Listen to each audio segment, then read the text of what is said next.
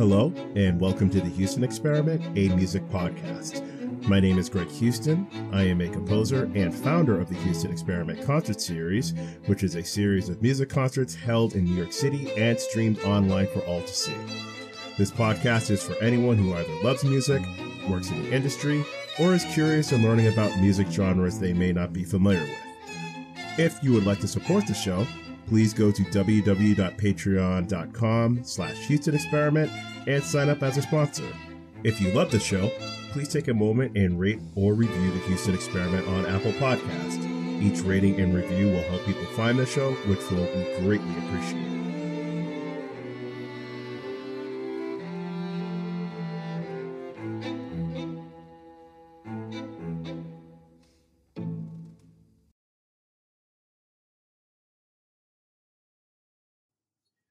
Hello, and welcome to episode 4 of the Houston Experiment. Today's guest, once again, will be Professor Alexandra Lewis from Brooklyn College. This is going to be part 2 of the conversation that we were having about Maurice Ravel's many attempts at trying to win the Prix de Rome. And this conversation really helped shed a light for me, especially when I first took Professor Lewis's class, that winning a competition doesn't exactly guarantee a very strong and successful career. And as you will hear in this podcast, that will pretty much confirm and cement that belief. And, Ravel never did win the Prix de Rome, but as many of you know, he went on to become one of the most influential composers of the 20th century. So that really hit home talking to Professor Lewis and especially taking her class all those years ago at Brooklyn College. So let's get into part 2 of the podcast, and I hope you all enjoy.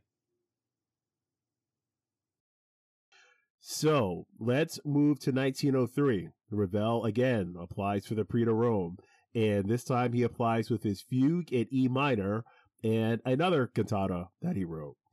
Ravel did not win the Prix de Rome this year, and for the reason because this also coincides with him not winning a prize in four-ways harmony class, which he was kicked out of, which eventually, I believe, led him to leave the conservatoire for good. I think he in 1903 that he got kicked out because he submitted the first movement of his string quartet, I believe, and yeah, he was expelled in 1903. Ravel was expelled for the last time when he submitted the first movement of the string quartet. Oh, yeah, that would get him expelled. And Dubois proclaimed it lacked simplicity. Oh man, that is too much. Why do I get the feeling that Dubois really didn't like Ravel all that much? No, they didn't have it. Early on, they butted heads, and they had a very, friction between them. But you see, this is a great example of what happens in history over and over again, that the person that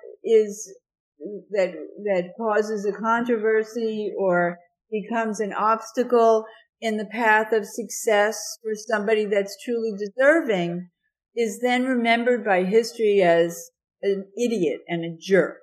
So Dubois' reputation is that of, but I won't, right? So, so that's how Dubois is remembered. And of course, he had to resign, or he resigned. He said he was going to be retiring anyway, of course, but, he had to step down. So we're moving to 1904, and this is the year that Ravel did not apply for the Prix de Rome. And also during this year was the premiere of his string quartet, which was controversial in the sense that it was panned by critics and faculty alike, including our friend, Mr. Dubois, who said that it lacked simplicity. Fauré also chimed in and said that the last movement was too short.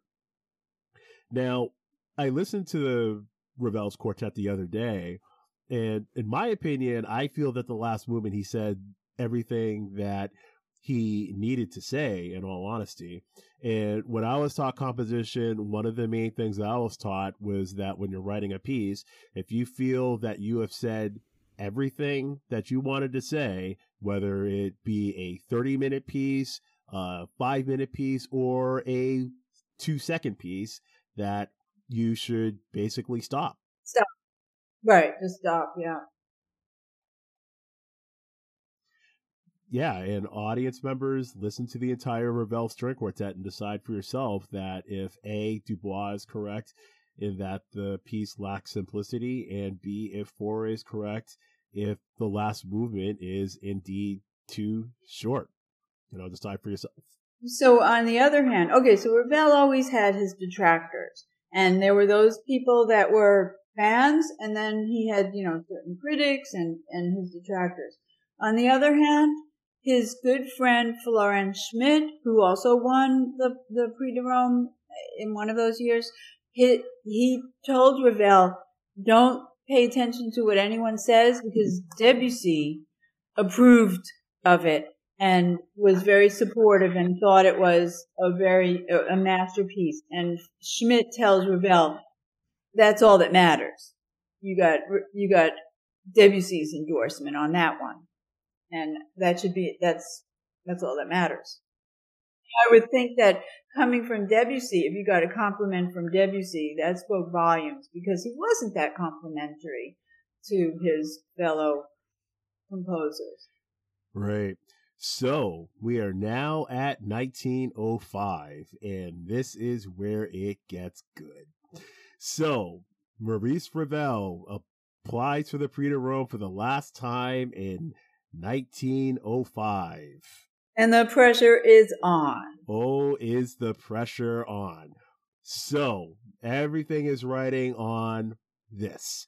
And for the listeners who really don't understand the Prix de Rome, winning the Prix de Rome at this time in France culture is the equivalent of like the Boston Red Sox and the Chicago Cubs going through that long drought and trying to win a World Series. Or for you golf enthusiasts, Greg Norman trying to win a major tournament. This is what it's like. And winning the Prix de Rome really establishes you as the next big thing.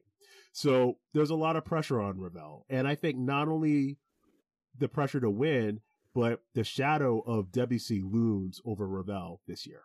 Right. Yeah. And okay, so we have the pressure is Ravel's pride, number one, and that's the biggest factor right there. The parents. All right, let's not forget he was very close to his family, especially his mother, whom he adored.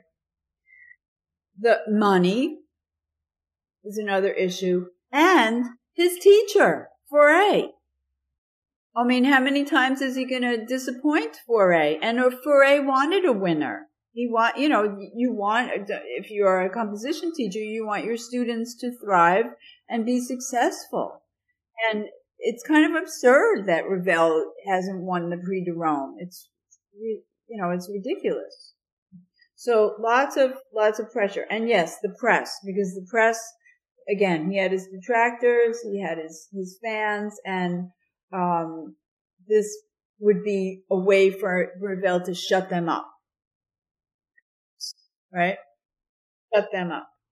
Right. So in 1905, Ravel shockingly did not even get out of the preliminary round. I mean, this is stunning. And right. So the piece that Ravel submitted actually to Prix de Rome standards wasn't that bad. The controversy was the fact that 8 students, I believe, all just happened to be, or 8 finalists just all happened to be students of one person who was judging. 6 finalists, right. That one judge and composer. Yes, he was jury, judge, and composition teacher of 6 of the finalists. And there were not very many finalists. I mean, I think they usually narrowed it down to about 6 or 7 finalists. So do you want to tell, because I know you mentioned this in your paper, do you want to mention why he didn't make it? Like, what did he do wrong? Oh, please share this with us. The parallel octaves, right? Yep. 7 measures, consecutive measures of parallel octaves between the soprano and the bass. Oh, that's a cardinal no. And in the fugue, I think it was, that was in the choral piece. And the fugue ends with a major 7th chord. Oh, man. Yeah, that's going to resolve good during that time. You know, what's really funny? I know there are probably like modern composers listening to this, and they're probably saying right now, so Ravel ended in a major 7th chord. So what? No big deal. So what's wrong with that, right? Yeah, but just keep in mind, people who are listening to this is 1905 Paris Conservatoire. Extremely so, yes. Yeah, very conservative, by the book. So let me just read another juicy passage or an entertaining passage here. So in later years, let's see, where do I start this one? Ravel had a different explanation for this debacle, telling Manuel Rosenthal, who was one of his friends and a biographer, that Saint-Saëns was presiding over the jury that year, with Ravel's chorus in front of him. And he remarked to his eminent colleagues, "Don't you see that this young man is making fun of us? Look at that passage." This composer, Ravel was parroting these composers. So goes on and says, he's thumbing his nose at the lot of us. And he's certainly not going to get the Prix de Rome. And Rosenthal remembered that Ravel admired Saint-Saëns and was really rather proud that Saint-Saëns had spotted his jokey insolence. Oh, man, that is so precious. Absolutely. So he was going out of his way to make fools of them. And, Saint-Saëns was probably the only one that got it. Yeah, and he was a pretty intelligent guy, so I'm pretty sure that he knew that Ravel was mocking them. But here's the thing. So, and I kind of am still stumped by this, and yeah, and I left it unanswered on my paper. Right. But I wanted to ask why Ravel did it. And Ravel knew the whole world, or at least all of France, was watching him under a tight microscope. He had his detractors. He had his critics and so forth. He had the ghost of, Debussy was still alive at this time, but Debussy's shadow was hanging over him. He knew this was his last chance and he could not screw it up.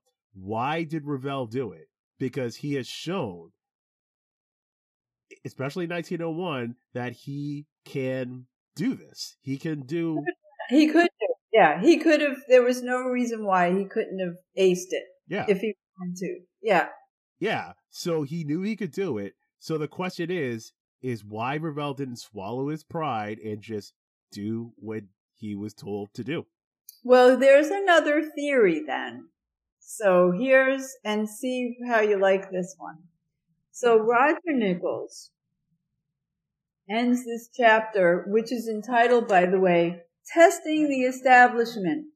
And this is covering the years in his biography, 1902 to 1905. So possibly there remains one possibility in the affair that has never been considered because the evidence has not been available, namely the fatal crash of this invention that his father was an inventor, and he invented this car that apparently could do, I don't know if it was supposed to be like a flying car, but it could do somersaults.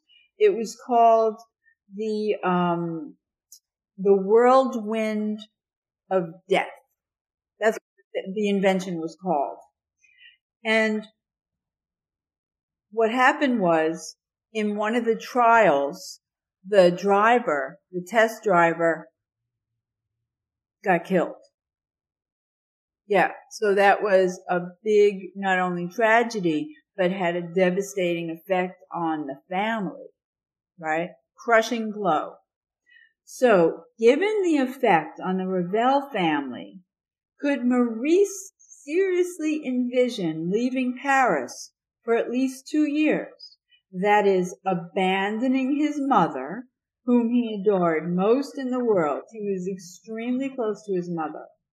To cope alone with a traumatized husband and son, both of whom on that Easter Monday in April were appearing before I guess they had to appear before some sort of legal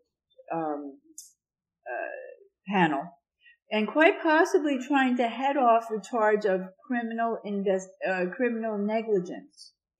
Simply withdrawing.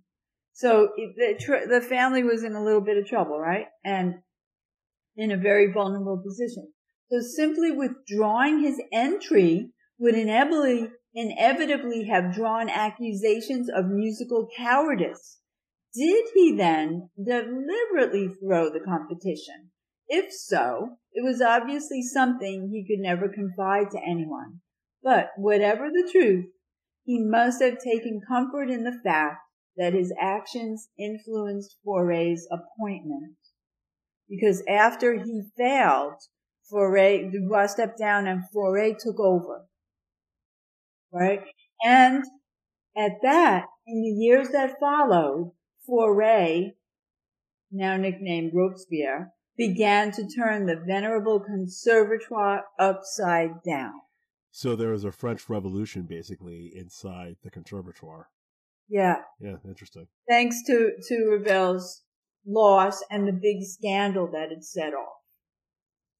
And even Ravel's critics came to his side and to his defense. That nasty Pierre Lalo, I know you mentioned him in your paper. He was always very critical and wrote some very nasty things about Ravel. Even he, let me read to you. I have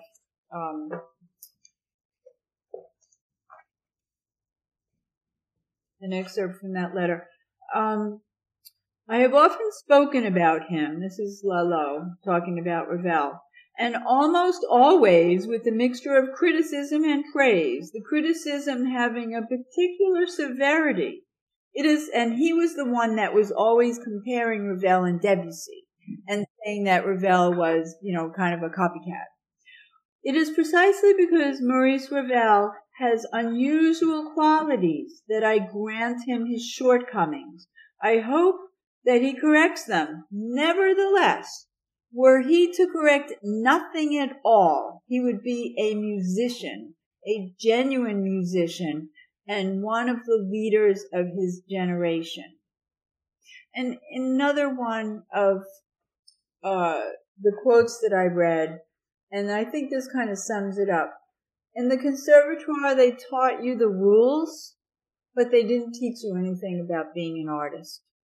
Yeah, now is the problem with a lot of music schools, at least when I went.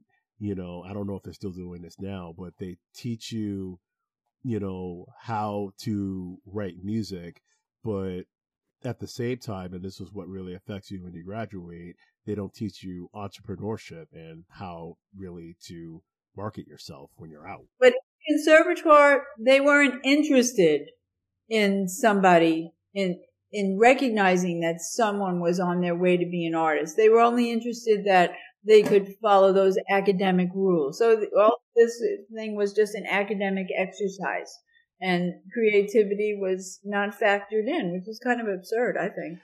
Yeah, the analysis about the whole criminal negligence theory really does make a lot of sense. Yeah, he probably didn't want to win it because he didn't want to leave home. He was so tied to his mother's apron strings. it's kind of pathetic. And well, yes and no, I don't know.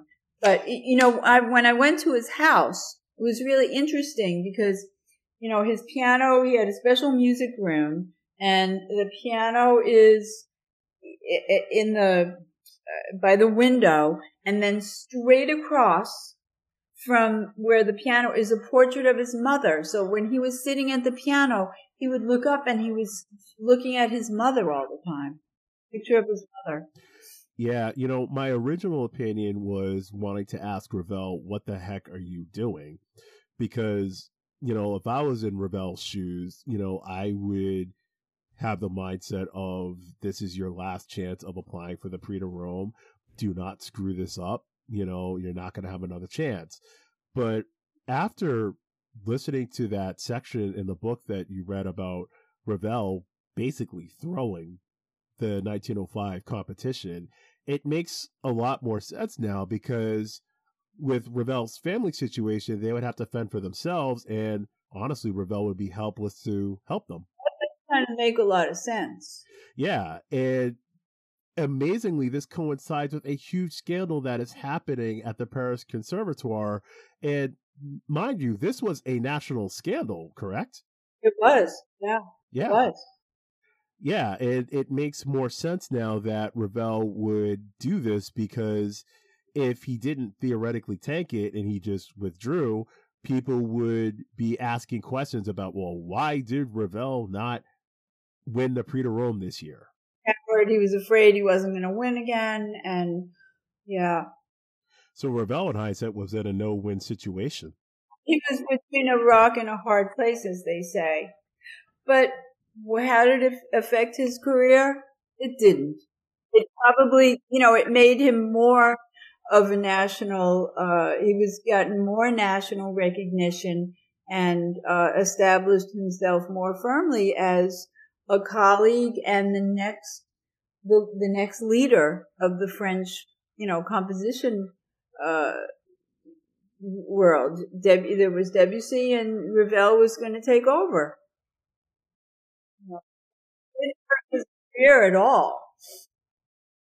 It helped it. And in hindsight, this goes back to the overall question about Ravel's participation at the Conservatoire and the Prix de Rome. And if you compare Ravel to the people who did win the Prix de Rome, who we will talk about in a few minutes, they needed name recognition to be heard in the composition world. Ravel already had that. So, and I know Ravel had perfectionist mentalities, but in hindsight, he didn't really need the Prix de Rome or to really stay at the Conservatoire as long as he did. Yeah, he didn't need it. Right. And it didn't seem like he needed to be taught anything more. Although, it's interesting that he must have felt indebted to his teacher, because all those early works were dedicated to Fauré. Jadot is dedicated to Fauré. The string quartet is dedicated to Fauré. I'm not sure about Scheherazade, if that was dedicated to Fauré or not, but he was very fond of his teacher and felt a debt of gratitude to him. So, yeah. So do you think it was more like a loyalty thing that might explain why he stayed on as long as he did? I don't know. I really don't know. Like, for example, Fauré opened up a lot of doors for Ravel and helped, establish himself as a composer. So Ravel might have felt obligated to repay Fauré with winning the Prix de Rome as in a way as a thank you. It would have been wonderful had he won, and then, Fauré would have been able to bask in the glory of, well, my student, my illustrious student, won this prize. And I think that was a very telling and interesting excerpt, that letter that Ravel wrote about how Fauré was so dismissive and almost condemned the fact that this other guy won and didn't deserve it, and it was his student. It was his own student. Yeah, it's just amazing, like how this whole entire thing just went down. So, for the final part of our podcast, and this is what all of you have been like waiting in anticipation to listen to, is what happened to the winners of the years that Ravel applied to the Prix de Rome. And basically, to sum it up very quickly, was absolutely 100% nothing. One of the winners, Henri Cablet, who I believe lived until 1925, he was I believe, the first winner of the Prix de Rome. The 1900? You mean in 1900? Yeah. Yeah, he was the winner in 1900. He went on to conduct the Boston Opera Company here in the United States. That's what he was more known for. Another winner, I believe it was the year after, was Gabriel Dupont. He unfortunately died right before World War I happened. So he really didn't have a chance to really make a name of himself in the composition world. He died very young.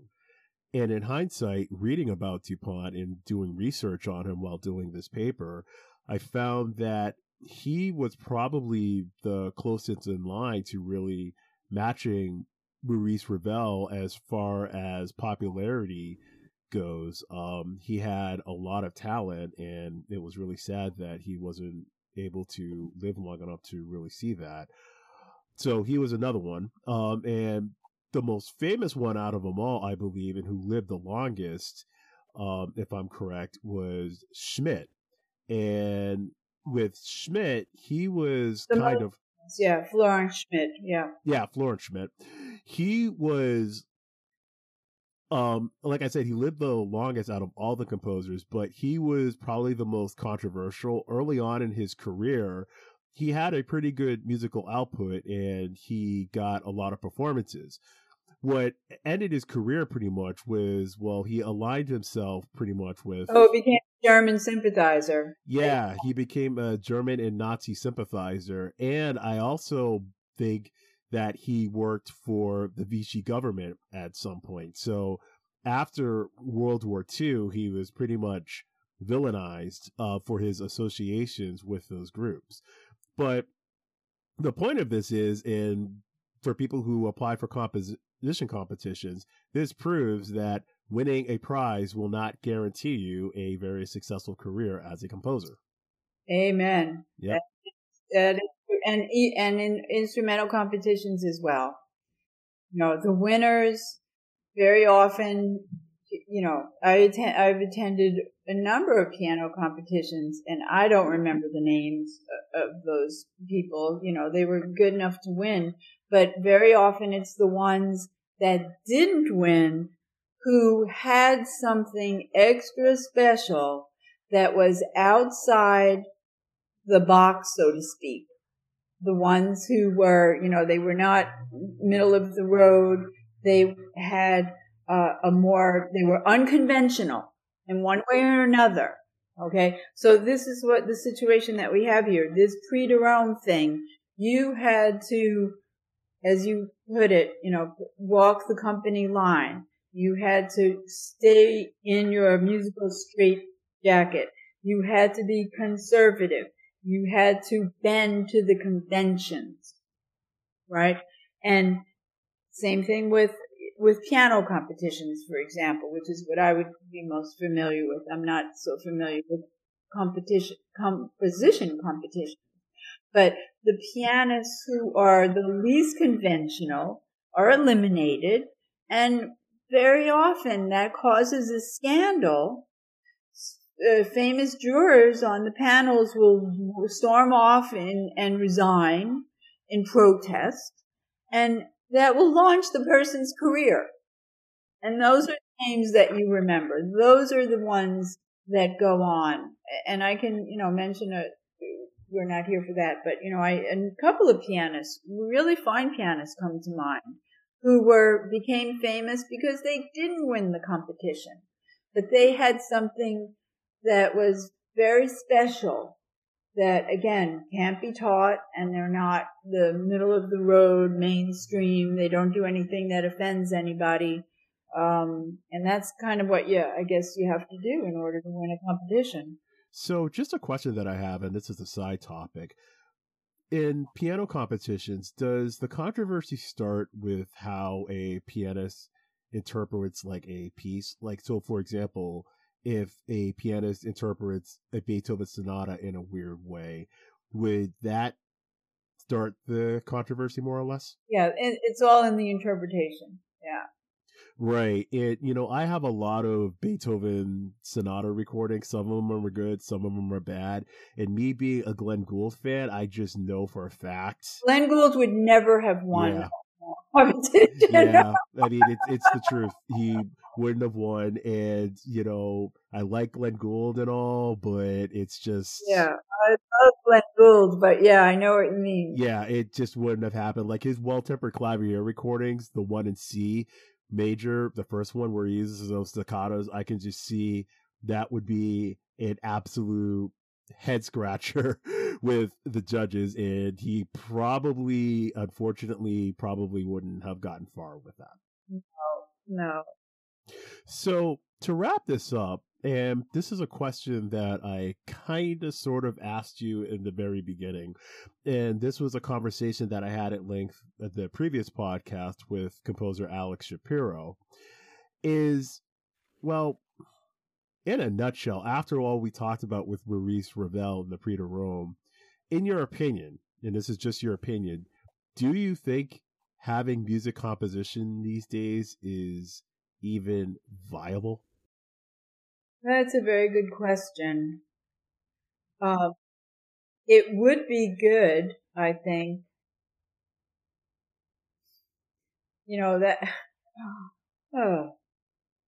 Well, let me just interject this.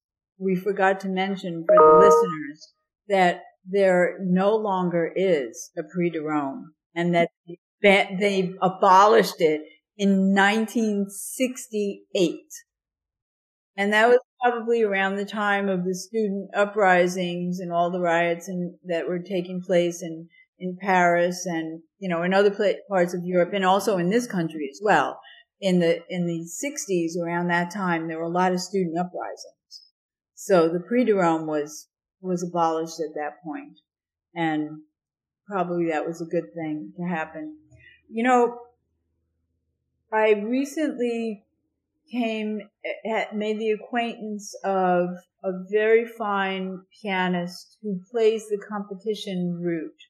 And I feel sorry for him because with the pandemic, his career has been put on hold and he's about to turn 30. So he came very close to winning. He's a fantastic pianist. And he's at the grad center now. He's finishing his DMA. He studies with Richard Good at the grad center. And I had him as a guest in my seminar last March, right before we shut down the college because of the pandemic. And he spoke to my class about doing competitions. And I think it is for some of them, the hope is that if you do get the prize, it gives you the vehicle to be able to perform, and you get a record contract, and you do get some money, and it can be a launch pad, and it's something, it is something to work with. And, there have been a few in piano, there have been a few competition winners of later years that, they deserve to win. They won. That Clyburn competition is a wonderful thing for the pianists. But unfortunately, it doesn't lead to a successful career, but it does put them out there so that they're in circulation and they attract a lot of public attention. It's very prestigious to say that you're a Van Cliburn winner, but it usually doesn't materialize into a sustainable career. You know, and that's kind of sad. It's very sad. You hang all your hopes on it, you know, and if you are lucky enough to win, you would think that having climbed that really high peak and gotten to the top, then, you know, that should count for something, but mostly it doesn't. Yeah, and that's the problem with competitions these days. And, you know, it doesn't really guarantee you really anything if you win. And I've known people who have won competitions in the past, and mind you, these were very big competitions that they won, and they really went nowhere. And if they applied for, like, you know, another competition, a different one, their piece might not get through the preliminary round. So it just really makes you wonder if it's even worth it to have these, or just promote yourself more as an entrepreneur. And let's not forget to mention that, you know, these things are very political, unfortunately. Oh, and definitely. Very corrupt very often too. Yeah, and I was a victim myself of that type of competition where I submitted a piece and there was a power struggle between two sides, and one side liked it and the other side didn't. And it was a dumpster fire, and the person that is really caught in the middle of that power struggle is you, and you honestly have to deal with the brunt of it as a person in the middle. Yeah, that's horrible. Yeah, it's terrible. Yeah, and honestly, there is no right or wrong answer. You know, one side will support having competitions and another side won't. And I don't even know, even if there could be a change, I don't even know how that would be implemented, to be honest. But I guess just talking about it will maybe create something different in the future. Who knows? But that's a topic for another day. But in the end, Professor Lewis, I would like to thank you so much for taking part in this podcast. It was so great in talking to you about Maurice Ravel. It is such a great topic, and there's so much more about him that we can talk about later. Oh, and the fascinating topic. Yeah. Fascinating, yes. Yeah, it is a great topic. And oh, by the way, the last Ravel class, I just wanted to say this, the food was just absolutely incredible. Oh. I mean, it was amazing. We had some wine too, right? Yeah, we had some wine, and it was just like French foods, and man, that was a great last class. Well, as I told you, what we do now is we have a concert. So we do the concert, and I will make sure that I invite you to the concert. Oh, I will definitely go. So I thank you once again. I'll talk to you soon. You're very welcome. And that concludes my conversation with Professor Alexandra Lewis about Maurice Ravel's many attempts at trying to win the Prix de Rome.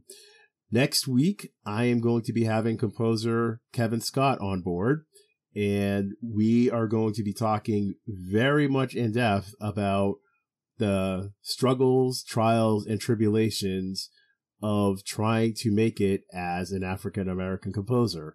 So this is going to be a very enlightening conversation, and I can't wait to share it all with you.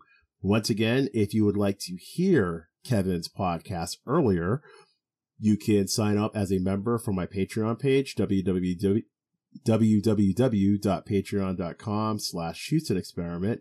And not only will you get access to podcasts earlier, but you will also have a chance to listen to my music and previous Houston Experiment concerts, because a lot of people have been asking me about sharing my music. So I am sharing my music, and if you want to hear it, become a member. So until next time, I will see you soon. And that concludes this week's podcast. Remember, if you're interested in becoming a sponsor for the Houston Experiment, please visit www.patreon.com/Houston Experiment and become a member. If you like the show, please leave a like or review the Houston Experiment on Apple Podcasts. Each like or review will help people find the Houston Experiment podcast, which will greatly be appreciated.